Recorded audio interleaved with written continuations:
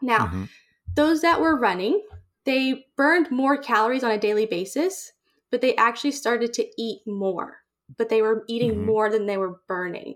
They saw Mm-hmm. increased levels of hunger. They saw a series of potential binge eating episodes and those sort of things. So without that proper fueling strategy in place, people were just kind of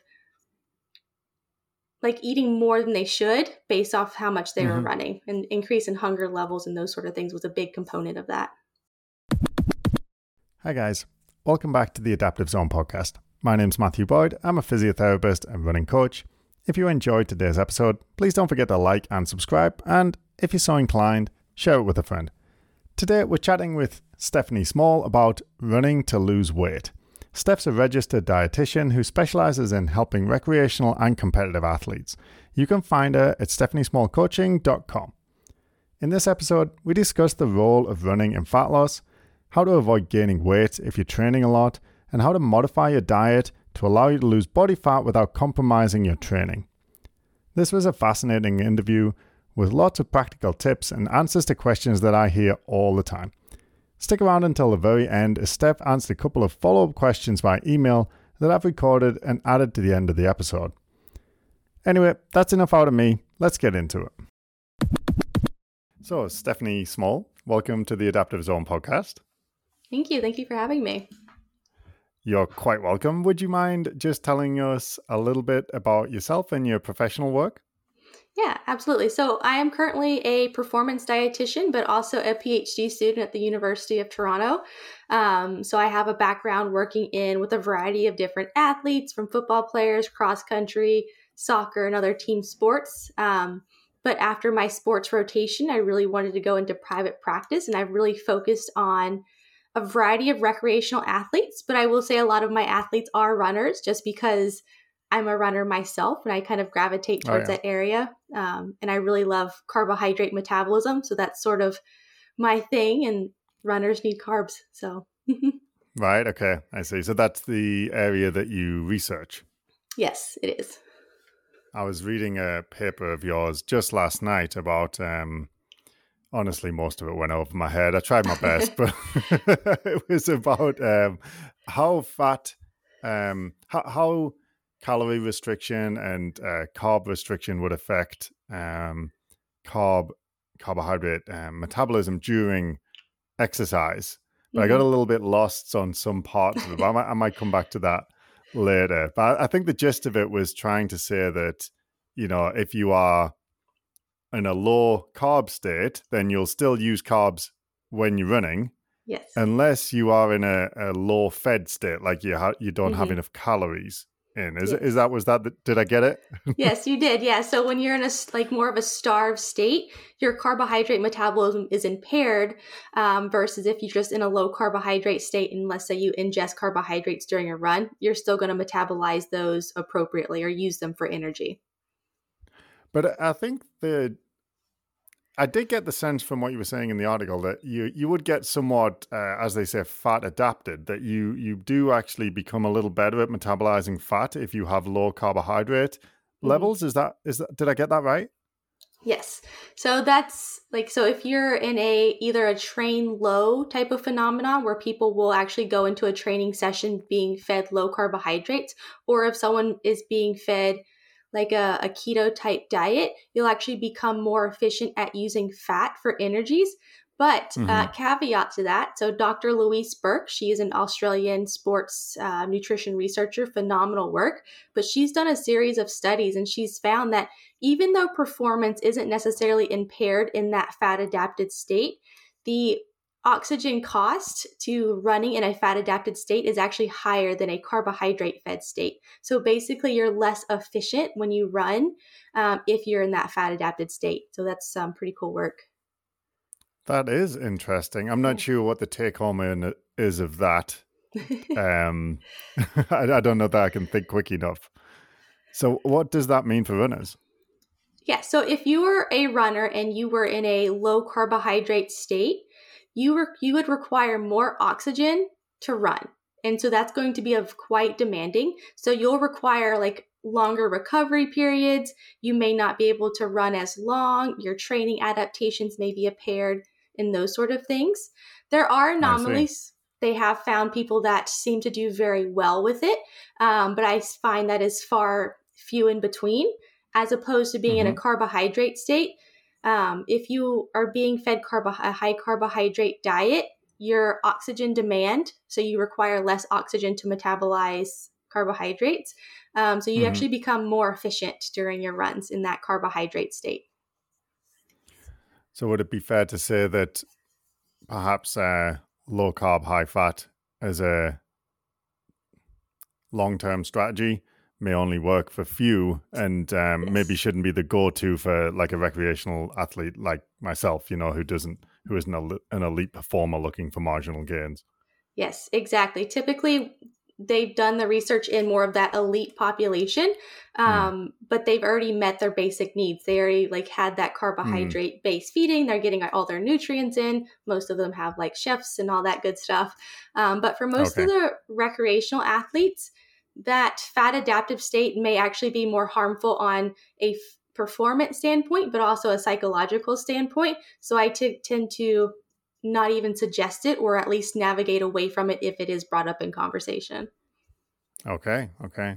Well, this is fascinating, but this is not why I brought you on today, because I Yeah. wanted to talk about running and weight Yeah. loss. But I will direct the listener to my episode with Dr. Bob Murray. I'll put a link in the description where we talked at length about all of this, and he Nice. basically, in summary, agreed with your take homes. So Mm-hmm. if runners want more in-depth discussion of that and the who, the why, the what, and exactly what to do, I would point them to that episode. But Nice. as interesting as that is, I want to talk about running and losing weight, because Mm-hmm. this is a question that I get weekly at Yeah. least, and or at least comes up. Maybe they're not asking me about it, but people are talking about wanting to lose weight, and I often feel that it's in competition with the goals that they've also set for themselves, which is usually as a physio, one, get over this injury, Mm-hmm. two, get ready for my race, which is, injured runners only come to physio when there's a race coming up. If they're injured and it's the off season, they just, I'll be better next year. They don't Mm-hmm. worry about it. So there's always this sort of time deadline. And then, oh yeah, I want to lose 5 pounds or 10 pounds. And I'm like, oh man. So this is something that comes up a lot. And I would really appreciate a little bit of clarification on what role running can play in, let's say, fat loss or body composition, and whether that is always a healthy strategy or never a healthy strategy, or what to think about. So I'm hoping you can help me clear that up a little bit. Yeah, absolutely. I'm excited. You want me to go ahead and like dive right into it? Yeah. So Yeah. if we start with just to sort of get everybody on the same page, could you sort of outline the difference between your weight and maybe sometimes you hear the term body composition? Mm-hmm. Yeah. So weight is just going to be your whole entire body as is. So this is going to include your skin, your bones, your muscle mass, your fat mass, your organs, every single thing. And it's important to remember that your weight actually fluctuates based on hydration status, salt intake, and all of those fancy things, but your weight is just one solid thing. However, body composition refers to typically your body fat percentage or how much muscle that you may have on your body. So someone who says that they want to improve their body composition, they typically refer to wanting to lose body fat. And body fat is just Mm-hmm. going to be the amount of fat on your body compared to your muscle mass.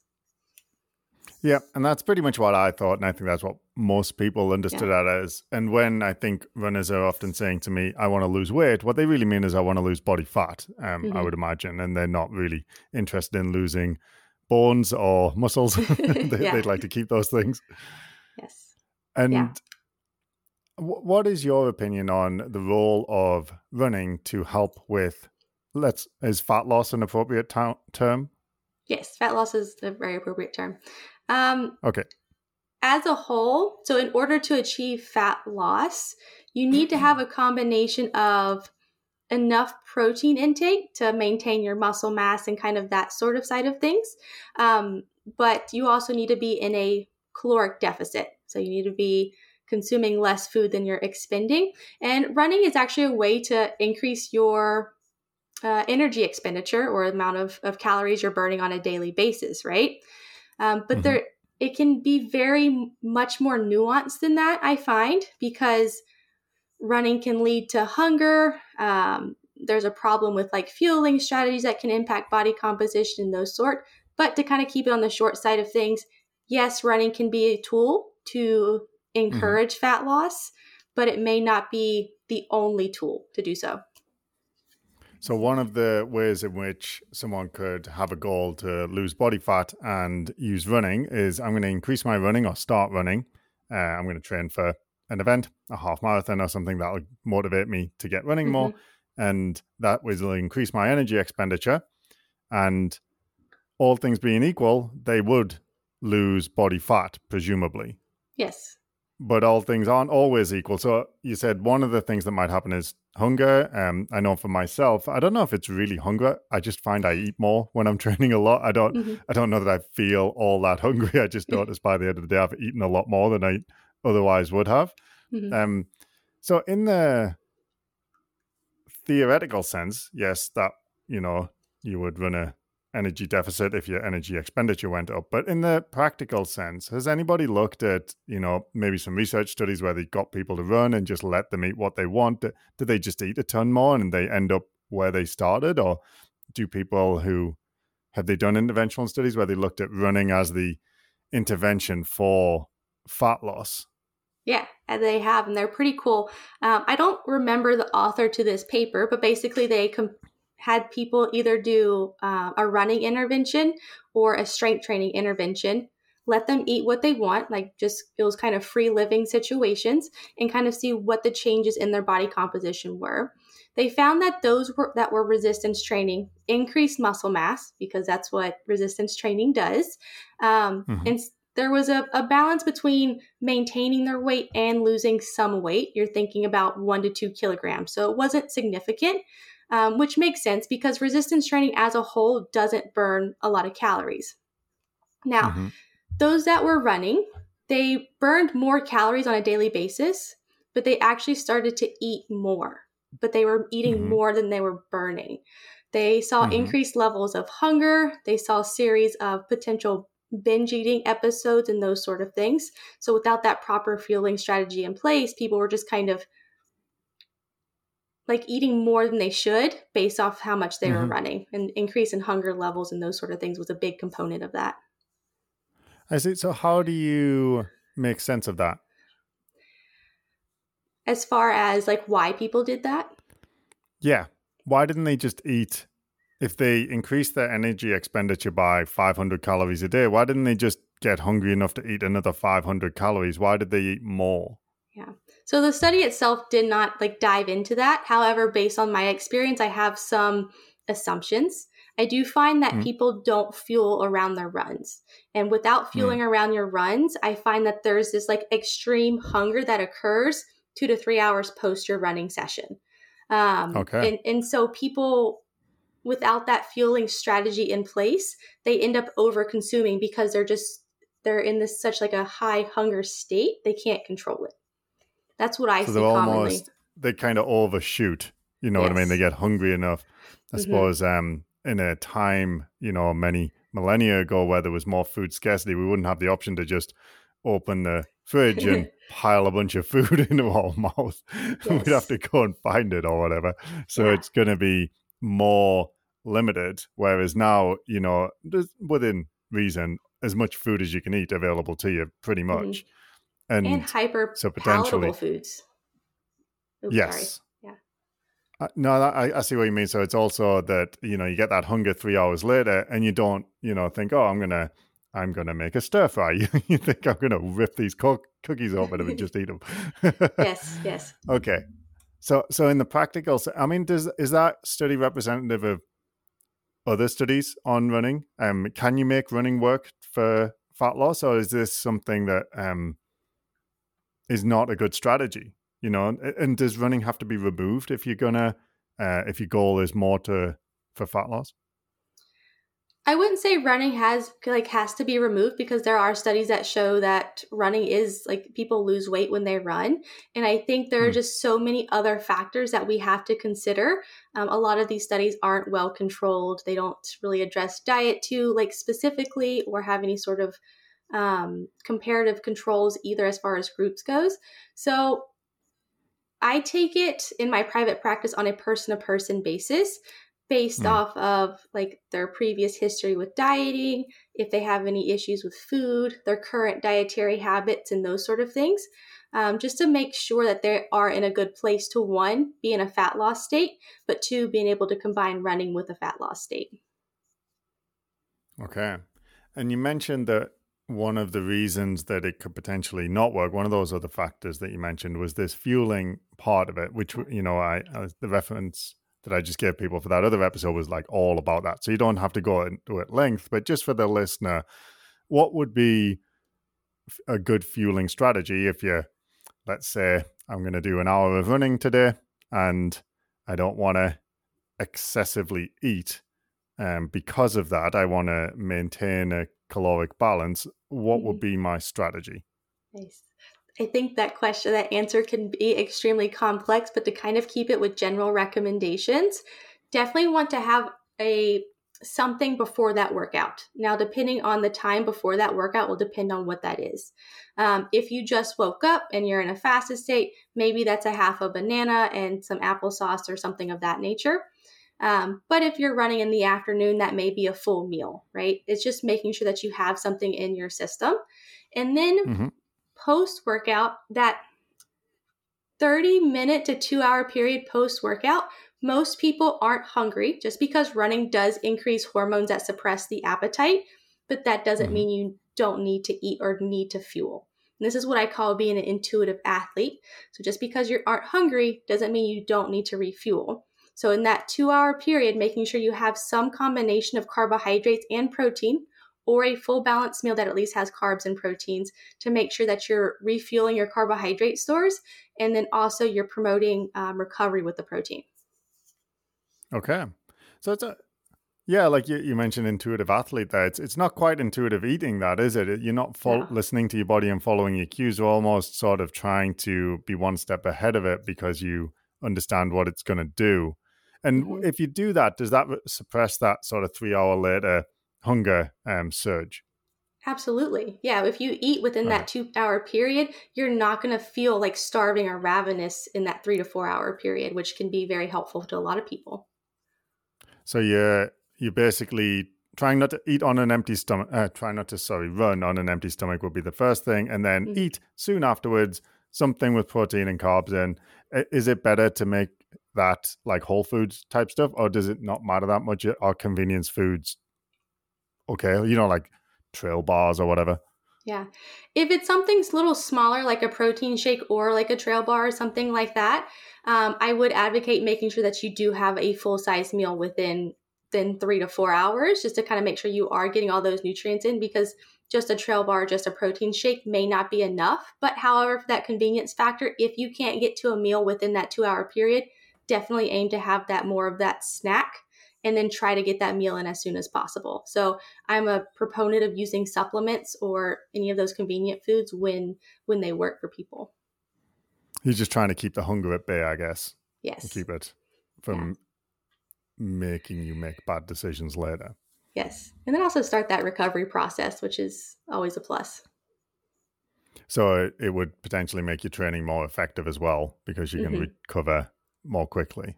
Yep. So not only with your muscle, but they have shown in studies that the sooner that you eat carbohydrates post-workout, the higher that you can get your glycogen stores prior to your next training session.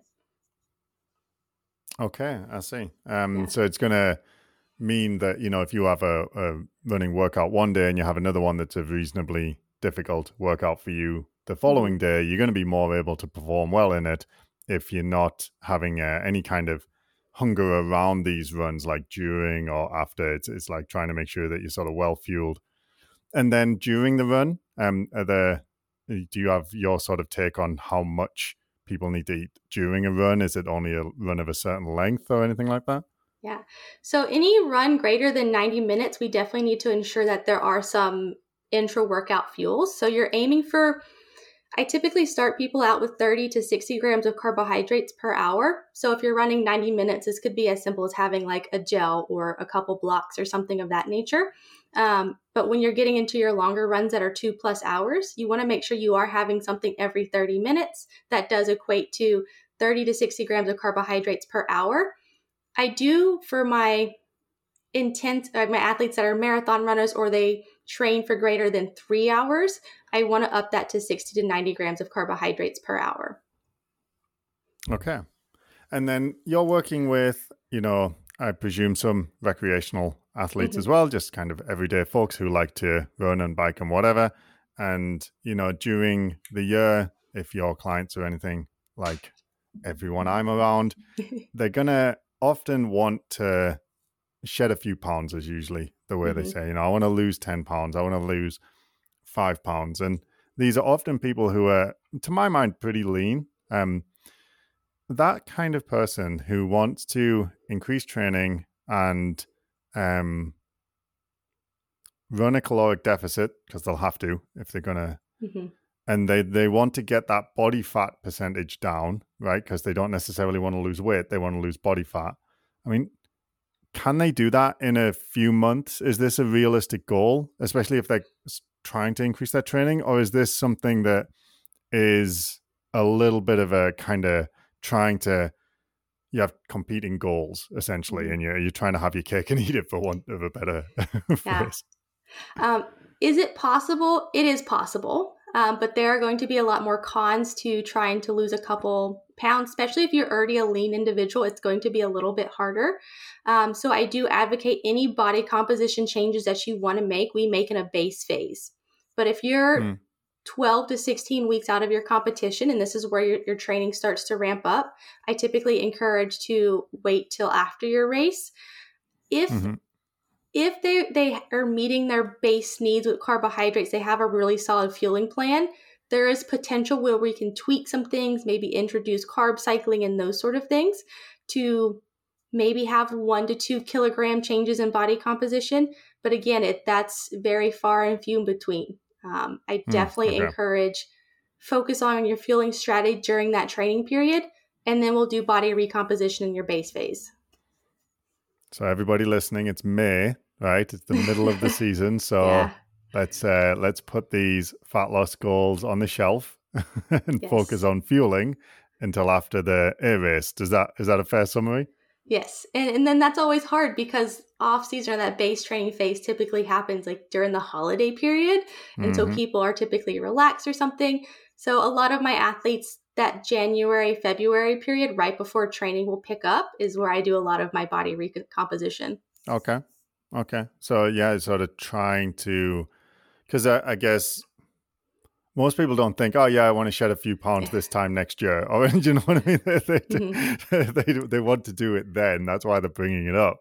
But you're thinking, time it, within, if you want to also run regularly or train, then time it within the year.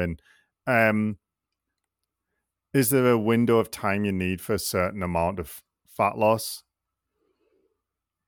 Is it like, okay, you need 12 weeks here or you need 16 weeks? You know what I mean? Yeah. How would someone know?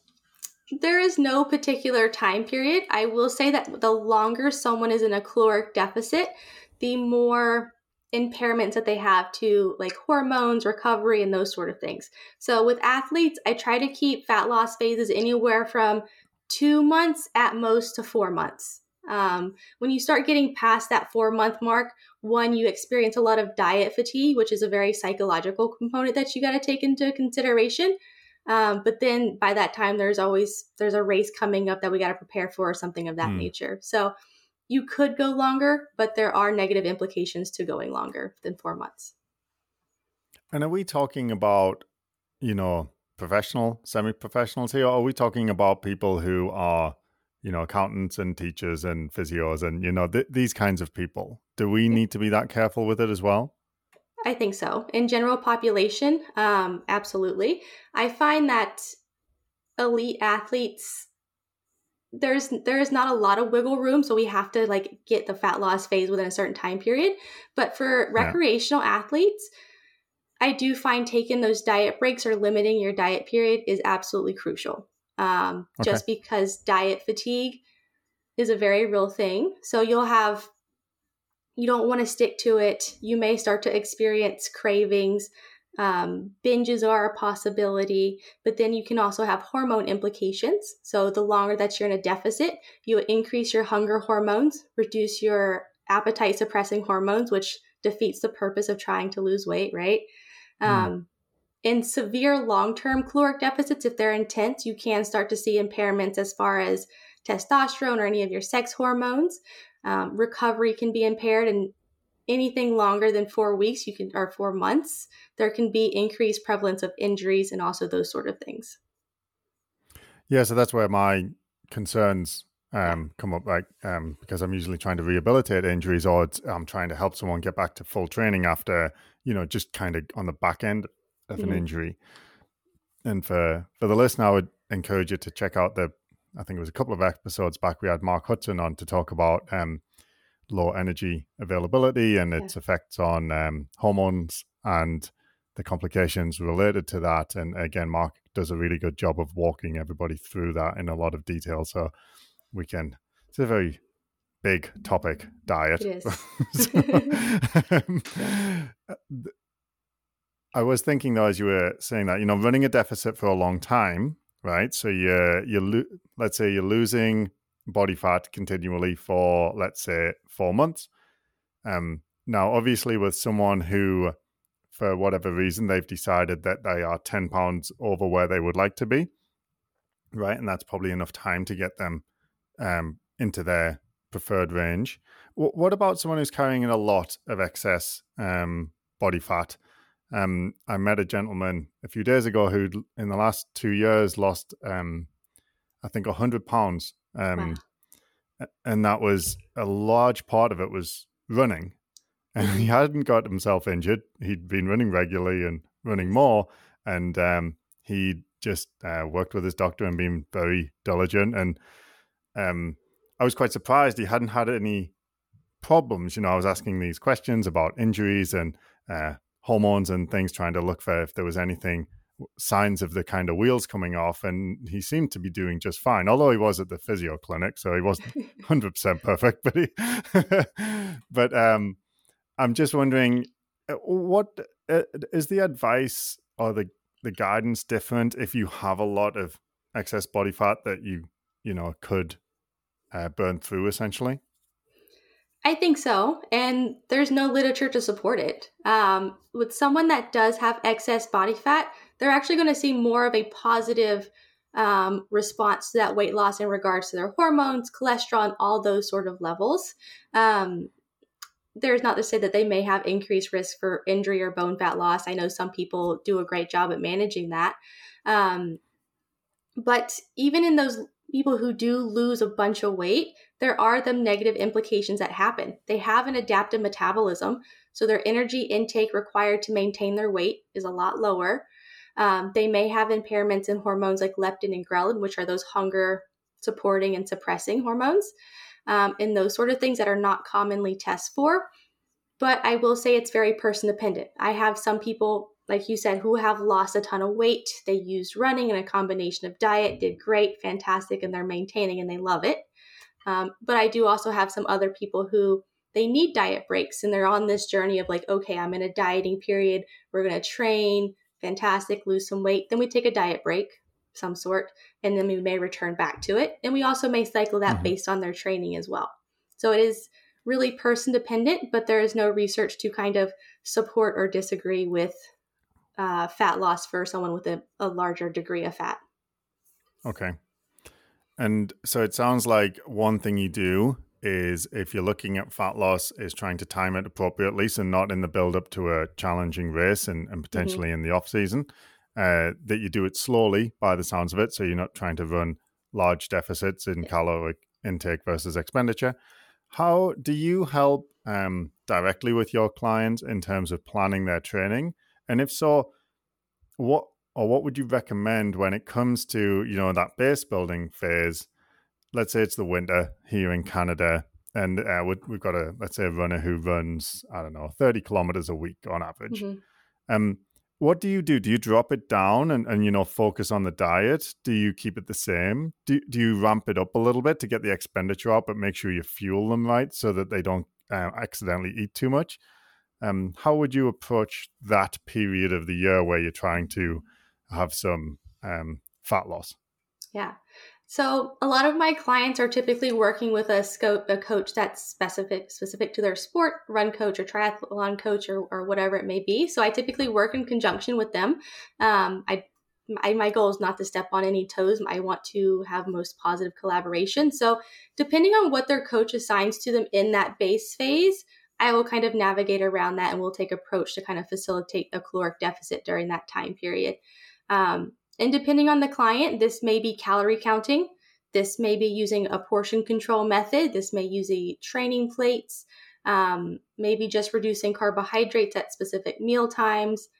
Some clients do intermittent fasting, but that's not as common. That is a very far and few between recommendation depending on the person. So it's hard to give specifics, but we do encourage a caloric deficit during that base period, and I adjust that caloric deficit based on how intense that training period is for them. So with more intensity, there would be more carbohydrate, I'm thinking? Yes. Okay. And I think I came across you on the Endurance Innovation podcast, and you were sort of trying to answer this question, and you'd mentioned something about I think you said increasing protein in order to decrease potentially, I think, fat. Yes. I wonder if you remember that comment and if you could talk me through what you were referring to there. Yeah, so I'm not quite positive the exact comment, but I think you're alluding to just protein intake in general and how it impacts fat loss. So the studies have shown that having a higher protein diet is going to help minimize any sort of muscle loss. Because quite frankly, when you're losing weight, which is typically how people will monitor any sort of body composition changes, well, it's not the only piece, it's the most easy and accessible one. We do want to try to maintain that muscle mass as possible. If we're not accounting for protein, or if someone has a low protein diet, you're looking at anywhere of losing 50% fat and then also 50% muscle. So if you lose 2 kilograms, one's going to be fat, one's going to be muscle. However, we can minimize that by having a higher protein intake. So someone who is an endurance trained athlete or even recreational athlete that is endurance training and wanting to do fat loss, maintain that muscle mass, you want to aim for anywhere of 1.6 to 2.2 grams per kilogram per day of protein. So that is going to be on the higher end. That's going to help with satiety, maintaining that muscle mass, ensuring that you're recovering in a caloric deficit as well.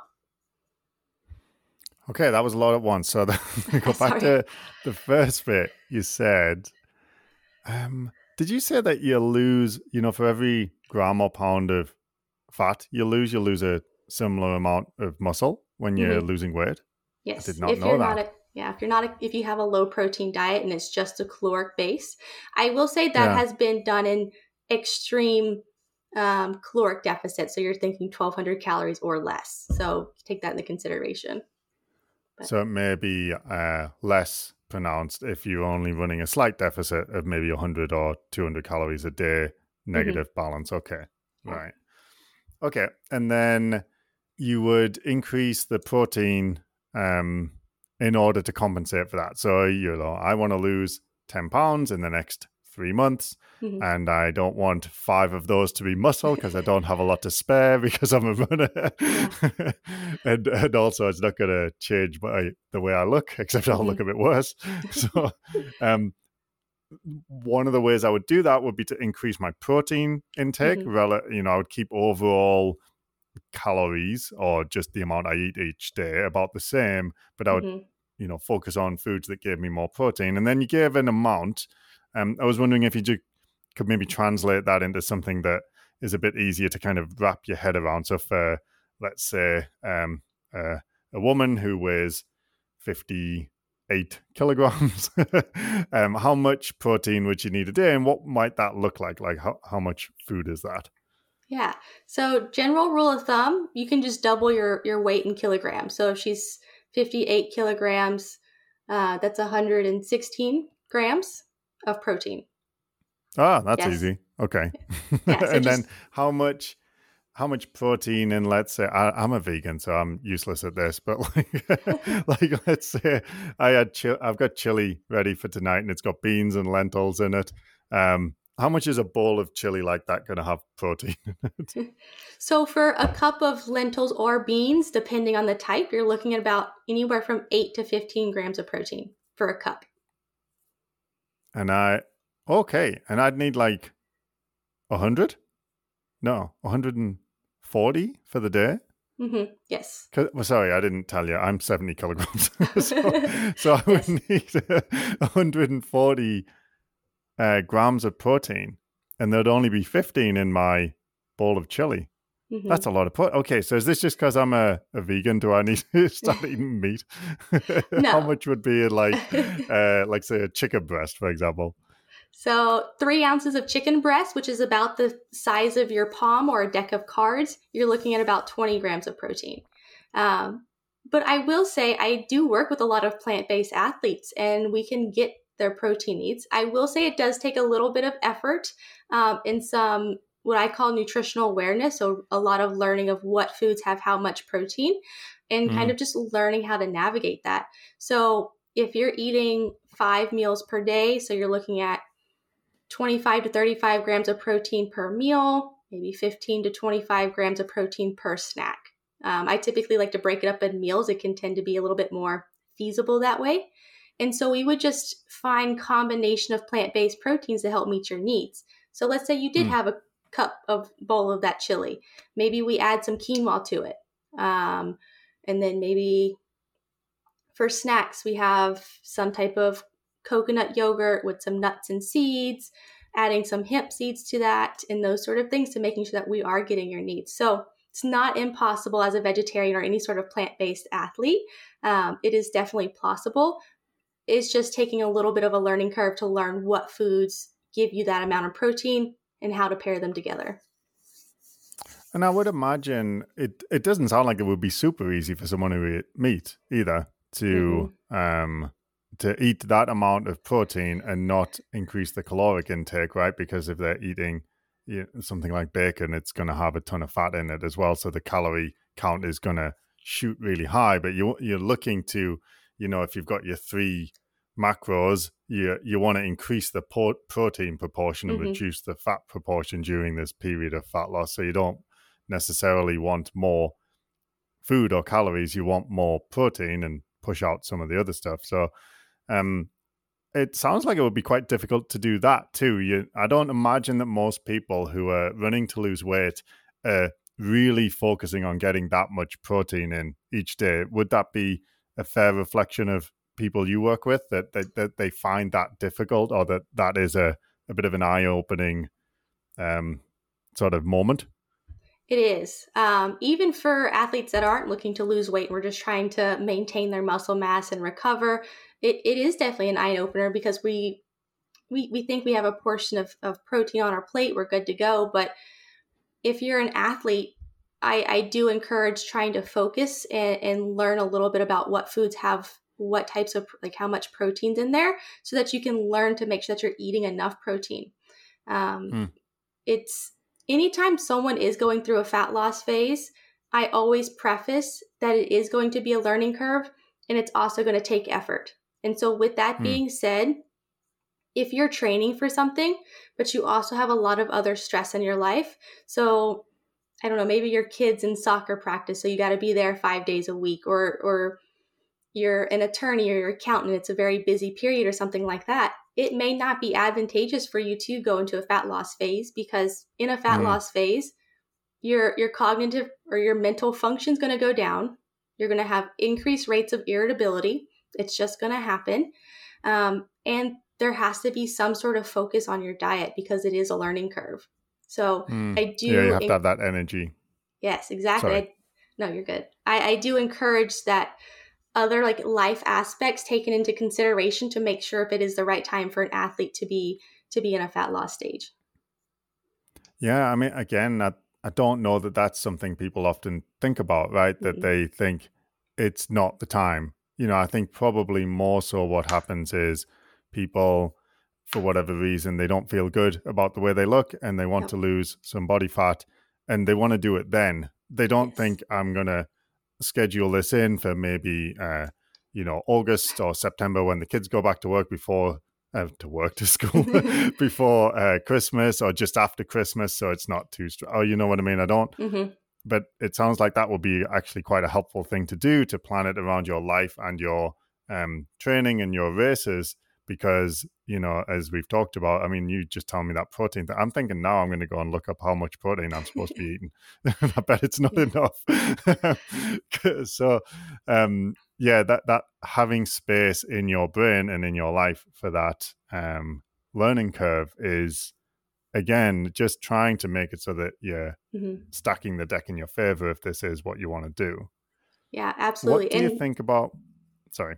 oh, I was just going to say it's a conversation I have with anyone going into a fat loss stage. I don't set this unrealistic expectation of, what you see on social media or something like that. I'm really honest with them and I'm like, is this a time for you? We kind of go through pros and cons and make that decision to see if it is the best time for them or not. Yeah, excellent.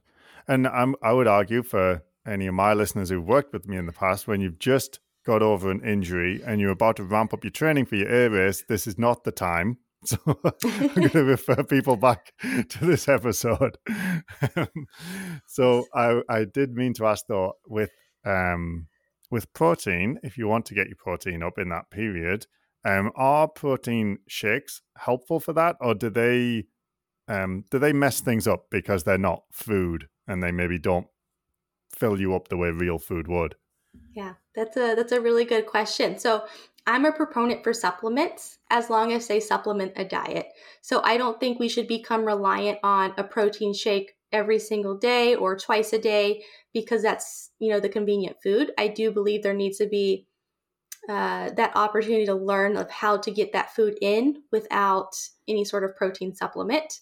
With that being Mm-hmm. said, does that mean you have to go without protein supplements at all? No, I use protein supplements.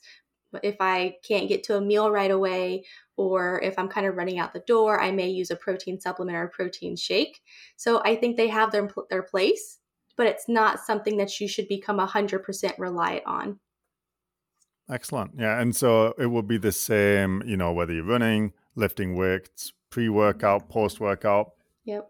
during workout, all that kind of stuff is like try and get in the habit of using real food and learn Mm-hmm. what, let's say in this instance, protein amounts you're getting from different foods and how you're going to make habits that allow you to do that often, Mm-hmm. but allowing yourself when you need to use protein shakes to make your life a bit easier. Yes, absolutely. Okay, that's helpful too. Because I was Yeah. like, when you said that about the protein, I was like, I'm going to have to have a protein shake every day. So I'm not Yeah. going to do that. I'm going to Well, try and do it with real food. if you're not in a fat loss state, your protein needs go down a little bit. So you're thinking about That's if you, true. Yeah, I wasn't. yeah. Yeah. So it's that fat loss stage, it is going to be quite a bit higher. But if you're not in that fat loss stage, and then that's a great point of like using the protein supplement. So if you're in the fat loss stage, you may use that protein supplement to kind of help boost and get you to where you need as far as your protein goes. But if you're not in that stage anymore and your protein needs kind of reduce, don't use a protein supplement if you don't have to. Maybe use it once a week because you're running out the door or need it post workout. Do your clients find when they increase their protein intake that they also need to be mindful of the consumption of other foods, so like carbohydrate and fat? Do they need to be mindful and reduce let's say the fat probably, or does it naturally just kind of push space off the plate? I would say it's a combination of both, and it kind of depends. I will say a lot of even my recreational athletes have a tendency to undereat or go through these cycles where they'll undereat during the week and maybe overeat on the weekend. So we just learn to balance their energy intake or those sort. But protein in itself has increased levels of satiety. And so the more protein you eat, the more satisfied you are going to be after your meal. So I naturally see a reduction in just overall calories throughout the day because someone has upped their protein source. I will say there are some proteins I do encourage more often than others. So you mentioned bacon earlier. I would argue bacon is more of a fat source than a protein source. So Okay. or some people call it a low quality protein source, just because it doesn't have that much protein and a lot of fat in it. So there is, again, another learning curve there of learning what foods provide you quality protein, but also may not contribute to increased fat or carbohydrate intake. Okay. And what would be some examples of some good protein sources for the meat eaters and my 1 or 2 vegan listeners who will be out there somewhere? Yeah. I'm sure there's more. I have a lot of plant-based athletes, and I love it. I'm here for it. As Okay. far Well, as, that's encouraging. yeah, I Makes think me I feel saw, less lonely. I think I saw a statistic like 20% of this was Americans were actually plant-based, which I think is fantastic. Really? Okay. Yeah. So for my meat eaters, so any sort of lean protein. And when I say lean protein, these are going to be protein sources that have lower fat content. So examples of this is going to be seafood, fish, chicken breast, turkey breast, egg whites, those sort of things. Your higher fat protein sources are going to be things like beef and pork and those sort of meats, just because they do have quite a bit of fat in addition to protein. So you want to be cautious there. Some other protein sources can include dairy products. If someone's in a fat loss phase, I may advocate for a low-fat dairy product, so low-fat yogurt, low-fat milk, or something of that nature. For my plant-based individuals, you have things like nuts and seeds. Soy products are fantastic. Tempeh, seitan, hemp seeds is a really great one. Then you have whole grains, things like quinoa and those sorts. They are going to have carbohydrates in them, but they are going to be on the lower fat side. And they actually can contain pretty good amount of protein. I know a lot of whole grain breads have 8 grams of protein per slice. So 2 slices of toast in the morning, you have 16 grams of protein. Slap on some peanut butter, and then you have another 8 grams of protein. So you have 24 grams of protein with peanut butter toast. So Okay, I can definitely do that because I eat loads of peanut butter yeah. toast. So I'll just try. I'll just make sure it's the high protein kind. Yeah. And I guess we didn't specifically mention, but I got the impression from the interview I listened to on the Endurance Innovation podcast was that you want to keep carbohydrate as is because it's going to mess up your training if you try and reduce that too. It's the fat intake that you can spare. You need the carbohydrate, and you increase the protein so that you don't lose all your muscles while you're losing weight. Yes. Yeah. Typically, carbohydrates will stay roughly the same, and I try to focus those carbohydrates around that workout period. If we do need to cut out carbohydrates, because we still need fats, I do try to keep fats within at 20% of our energy intake or our caloric intake. So if fats are getting too low and I don't want to cut those out anymore, I can cut carbohydrates, but we would just make sure that we time it appropriately. So if you're training in the afternoon, your breakfast may be lower carbohydrate, but your lunch and dinner may be your carbohydrate containing meals, because we're keeping those carbs around that workout period. Okay, that's helpful too. Yeah. Yeah, my training's very weird. It's all commuting, so it's either running or biking to work in the morning and then doing it on the way home. And so that I have this weird workout schedule that's always at those 2 times. Oh, interesting. Go ahead. I was just going to say it's unusual and tricky with the fueling side of things. Like I definitely sometimes bonk on the way home, and I try and avoid it. I try and make sure I've eaten enough and that I have like a sports drink or something with me to if I need it, and try and eat something just before I leave. But if it's a longer, harder workout and it's hot, it often happens that I just feel myself flagging. So it's a tricky one because, as you know, especially for recreational athletes, we can't line up everything in our life to fit around our training, right? I've got a baby who woke me up at 4:00 this morning. I had to go to work. I had to get a run in on the way there and on the way home. And now I'm talking to you. And I'm starving, to be honest. This is pretty typical. Yeah, and I run into that a lot. I work with lawyers and accountants or moms and dads and those sort of things.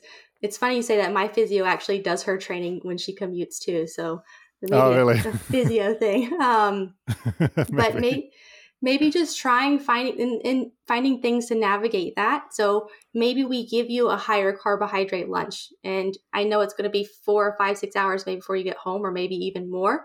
So maybe try to have, it could be applesauce that you just chug down before you go on your bike. And then maybe having a sports drink ready when you get home because you have calls. I know I've done that before. I'll go out for a run and then I have client calls and I just have some sort of drink or maybe a pre-made smoothie just ready to go. And it takes a little bit of planning. And will it be 100% perfect? Absolutely not. And so that's kind of where I work with clients and try to do the best that we can. Well, I guess something that is new to me that I'm going to take away from this is that think about afterwards, right? So I knew this was going to happen today, and I could have, when I got home tonight, instead of just getting a glass of water, I could have got, I have some Gatorade powder. I could have made that, right? And then I would be recovering more quickly from the run I did on the way home, and I would be more able to recover well for my run or bike or whatever it's going to be tomorrow. And also I'm not going to get like really hungry or quite as hungry in the next hour or two. Yeah. Yep, exactly. Something I did want to ask, because I know we're running short of time. I have many diet related questions, but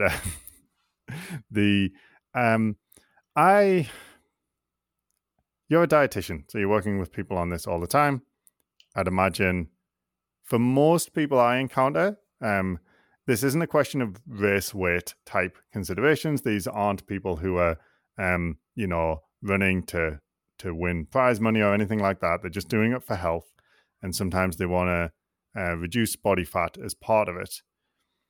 And the only tool they have to measure their progress is the scale, which measures their weight. And you just said that we lose, 1 pound of body fat, we'll lose a pound of muscle in most circumstances, it sounds like, as I'd imagine most people aren't doing what you described with the higher protein intake. Is the scale a useful tool? Is it something that you use to help your athletes, or is it just confusing people?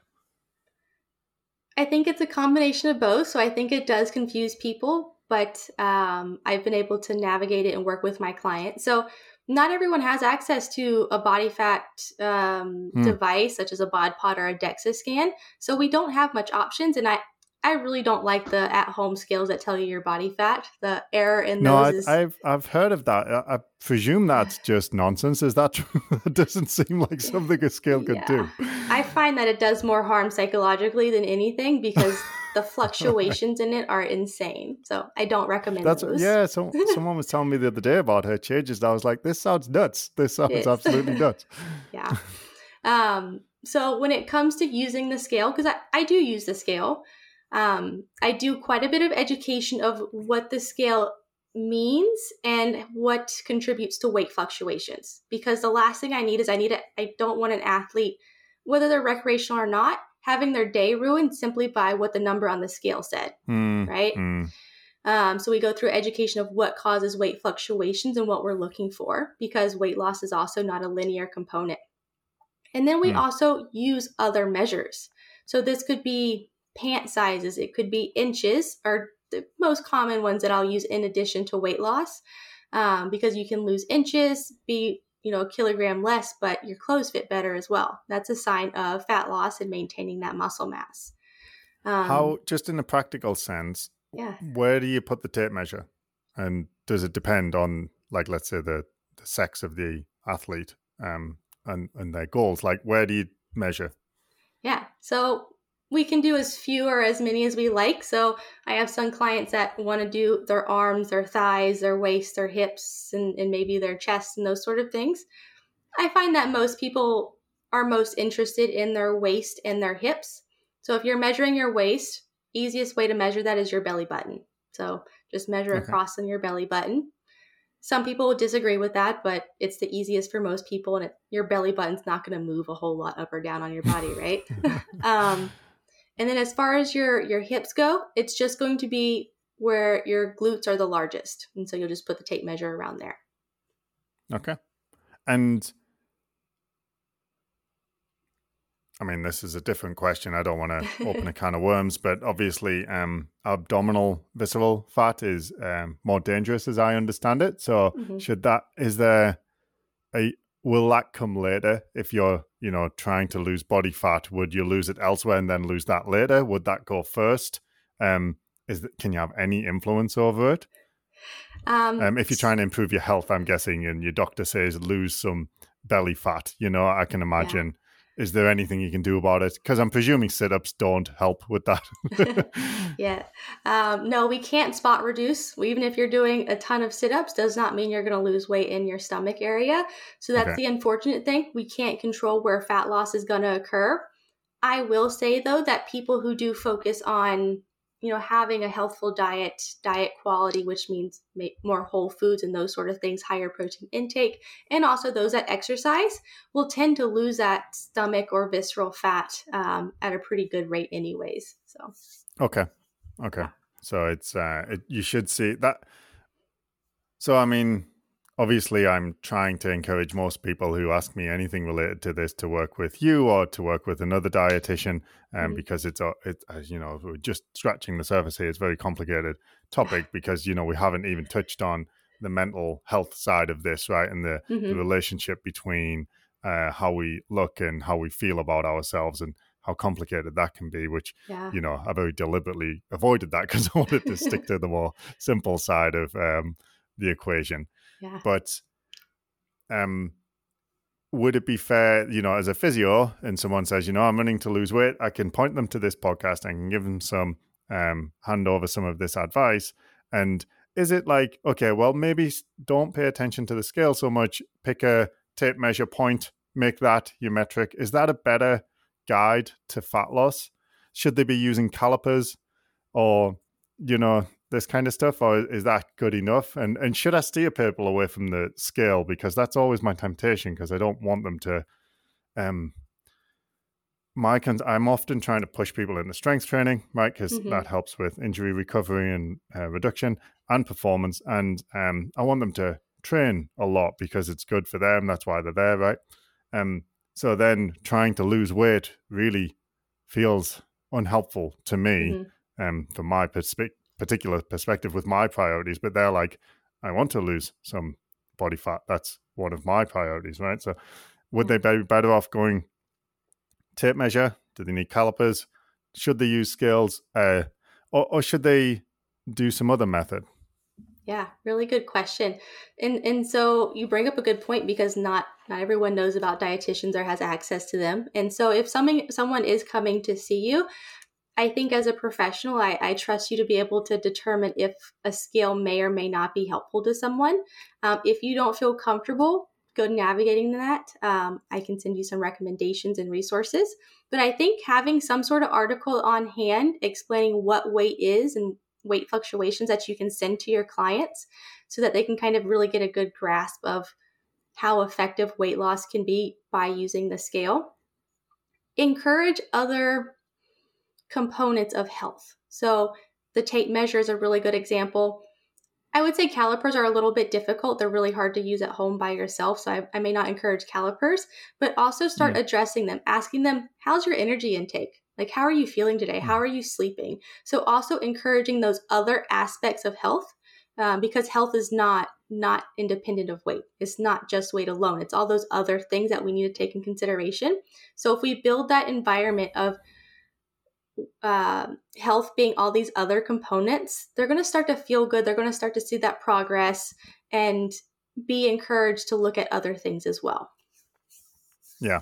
And I guess that's something I always touch on when people ask about this is also, if you are trying to run a caloric deficit, keep an eye on your like general fatigue Mm-hmm. levels, keep an eye on your mood and how you feel, keep an eye on your menstrual cycle if you're female, and what was the other thing? Keep an eye out for niggles. Are they going away Mm-hmm. quickly? Or are they sticking around all the time? Are you getting injured frequently? Because these are signs that the system is not in a healthy state and Yes, something needs to change. exactly. So Okay, that was super helpful. I have more questions, but I think we should stop there before we go too okay. long. So I Yeah. just wanted to say thank you. And if people who are listening to this want to work with you, or maybe just want to follow you online and see what you're all about, how would they find you? Yeah, so two main places. So I do have a website. It's just stephaniesmallcoaching.com. I post blogs on there, information. I also have a newsletter you can sign up for where I send a bunch of cool information and resources as well. So you can find me there. My other place that I'm pretty big on is Instagram. So it's just stephaniesmall.rd for my Instagram handle. I post a lot of education content there, do Q&A. So if you're not looking to work one-on-one, I'm happy to answer any sort of small questions that you may have via DM or my Q&A boxes that I have there as well. Wonderful. Thank you. Yeah. I will put links to all of those in the show notes and a few of the articles I've read off your blog that I found quite interesting. So thank you for doing that as well. And thanks for joining us today. That was really helpful. Yeah, thank you. Thank you for having me. This was fun. As I mentioned at the start, I had a couple of follow-up emails with Steph and I wanted to record those for you guys. So first off, I had a question from a client about weight loss and running, and he asked me to put it to Steph. Is it common to gain weight after endurance training / events? I weighed myself Friday morning before my training camp and again this morning. There was a gain of 3 pounds, which I find interesting as I was most definitely in a caloric deficit during the training weekend. Interested to know what the contributing factors could be. And just for context, this client did an 80 kilometers of trail running during the training camp. And this was Steph's answer. Weight gain during intense training or events is actually more common than weight loss. People don't really like to hear this. But the good news is that it's not fat weight and it shouldn't stay for very long. The most common reason is going to be water retention for 2 reasons. The first is that when muscle damage occurs, fluid floods the area and to start the recovery process. Water retention can occur in the area if you ever have an intense workout or run. Training in the heat can exacerbate muscle damage and water retention. The more intense the training, the more fluid retention. The second is going to be the amount of water and electrolytes consumed. High amounts of electrolytes result in water retention, which is a good thing and why we consume electrolytes, especially when training at intense levels or in the heat. Intense training promotes water retention via the kidney and hormones that regulate fluids such as aldosterone and vasopressin. Another reason for the increase in weight gain would be glycogen stores. He said he was in a caloric deficit, so this may not be the case. But if a client carb loads and then adheres to a proper fueling plan, i.e. 60 to 90 grams of carbs per hour, then their glycogen is going to hit its max, which is what we want. However, for every 1 gram of glycogen, 3 grams of water are attached.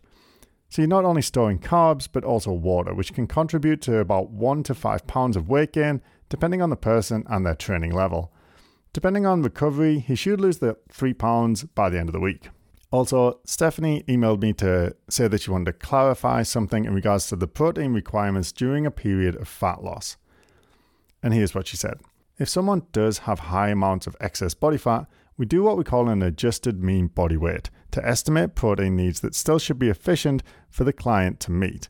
In reality, eating 200 plus grams of protein per day is quite unrealistic to most people. So we'll make adjustments accordingly.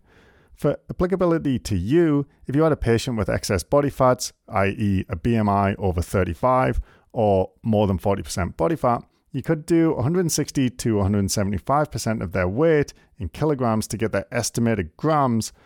For example, a 110 kilogram person could do about 165 to 190 grams of protein. Anyway, if you would like to clarify any questions for yourself, just shoot me an email at mboydphysio.com and I will be sure to forward that on to Steph. And thanks for listening, guys.